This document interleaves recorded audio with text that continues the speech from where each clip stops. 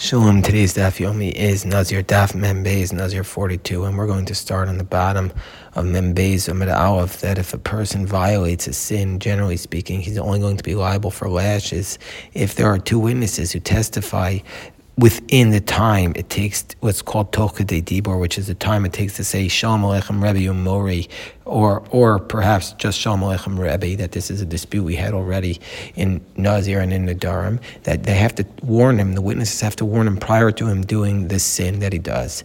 And they have to say to him, do not do this thing, which is a sin, and if you do it, you're going to get lashes.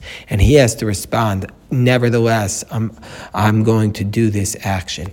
And this warning needs to be done in order to know that this person is intentionally violating the sin and not accidentally. That's how the Rambam describes it in the laws of Sanhedrin, chapter 12, Halacha Beis. So our Mishnah talks about a Nazir who violates the prohibition of Nazirus several times, that if they warned him before each time that he violates the Nazirus, he's going to be liable several times. But if they warned him only once, then he's only going to be liable for the lashes one time, even though he violated it many times.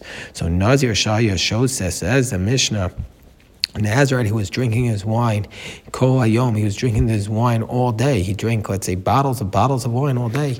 Eino Chayev Ela Achas. He's only going to be liable one set of lashes, even though he drank bottles and bottles of wine, and even though each time he drank a little bit of revius of wine, he's in violation of a different prohibition. But nevertheless, since they didn't warn him for each revius on its own, he's only going to get the lashes one time. But if they warned him before each time that he drank it, and they said to him, Amrlo al tishta, they said to him, don't drink the wine, don't drink the wine.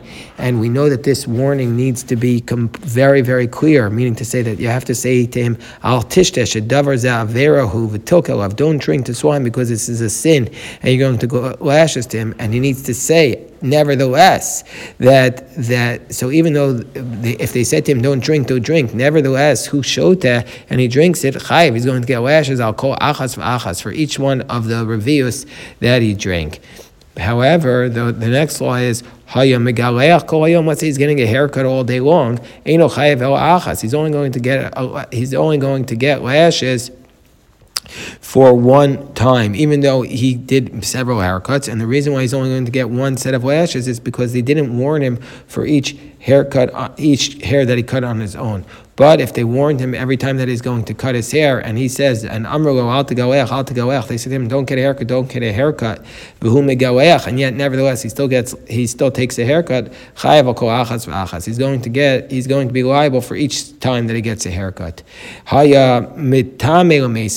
So too, let's say he's becoming in contact with the dead bodies all day long, he's going to get lashes only one time. And even though he became ritually impure by contacting the dead each time, he's already ritually impure once, but nevertheless he's still only going to get one set of lashes, and the reason is because they didn't warn him each separate time.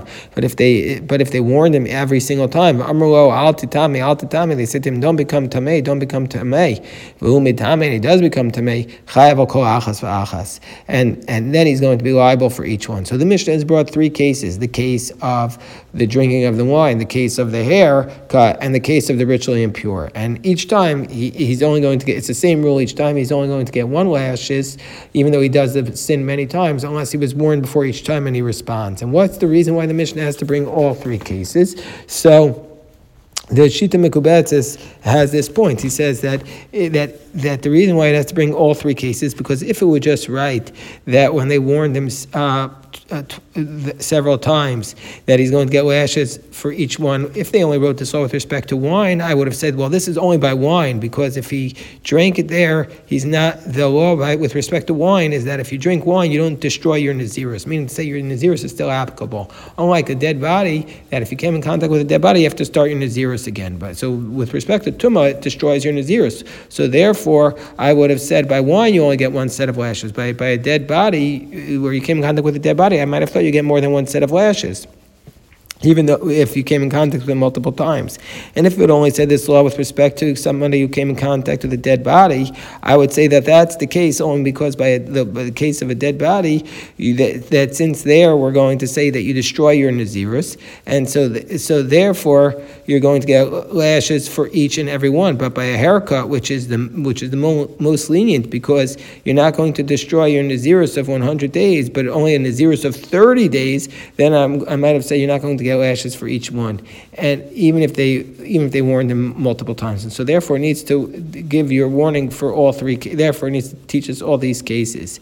So this is the basic principle. So Rav Huna says, Amar Rabbi Amar Huna Mikra Malay Di Barakos. If the verse when it refers to Nazirus speaks in a full verse, it says La'aviv v'imo la'achav la'achoso lo yitamai lahem b'mosam. You cannot become tamei for them when they die. So it includes all forms of tumos, meaning to say all different types of tumos. Kishu Omer, when the verse adds lo yavo, that it la'aziro al tuma, when it says that, meaning to say however you're going to become tamei.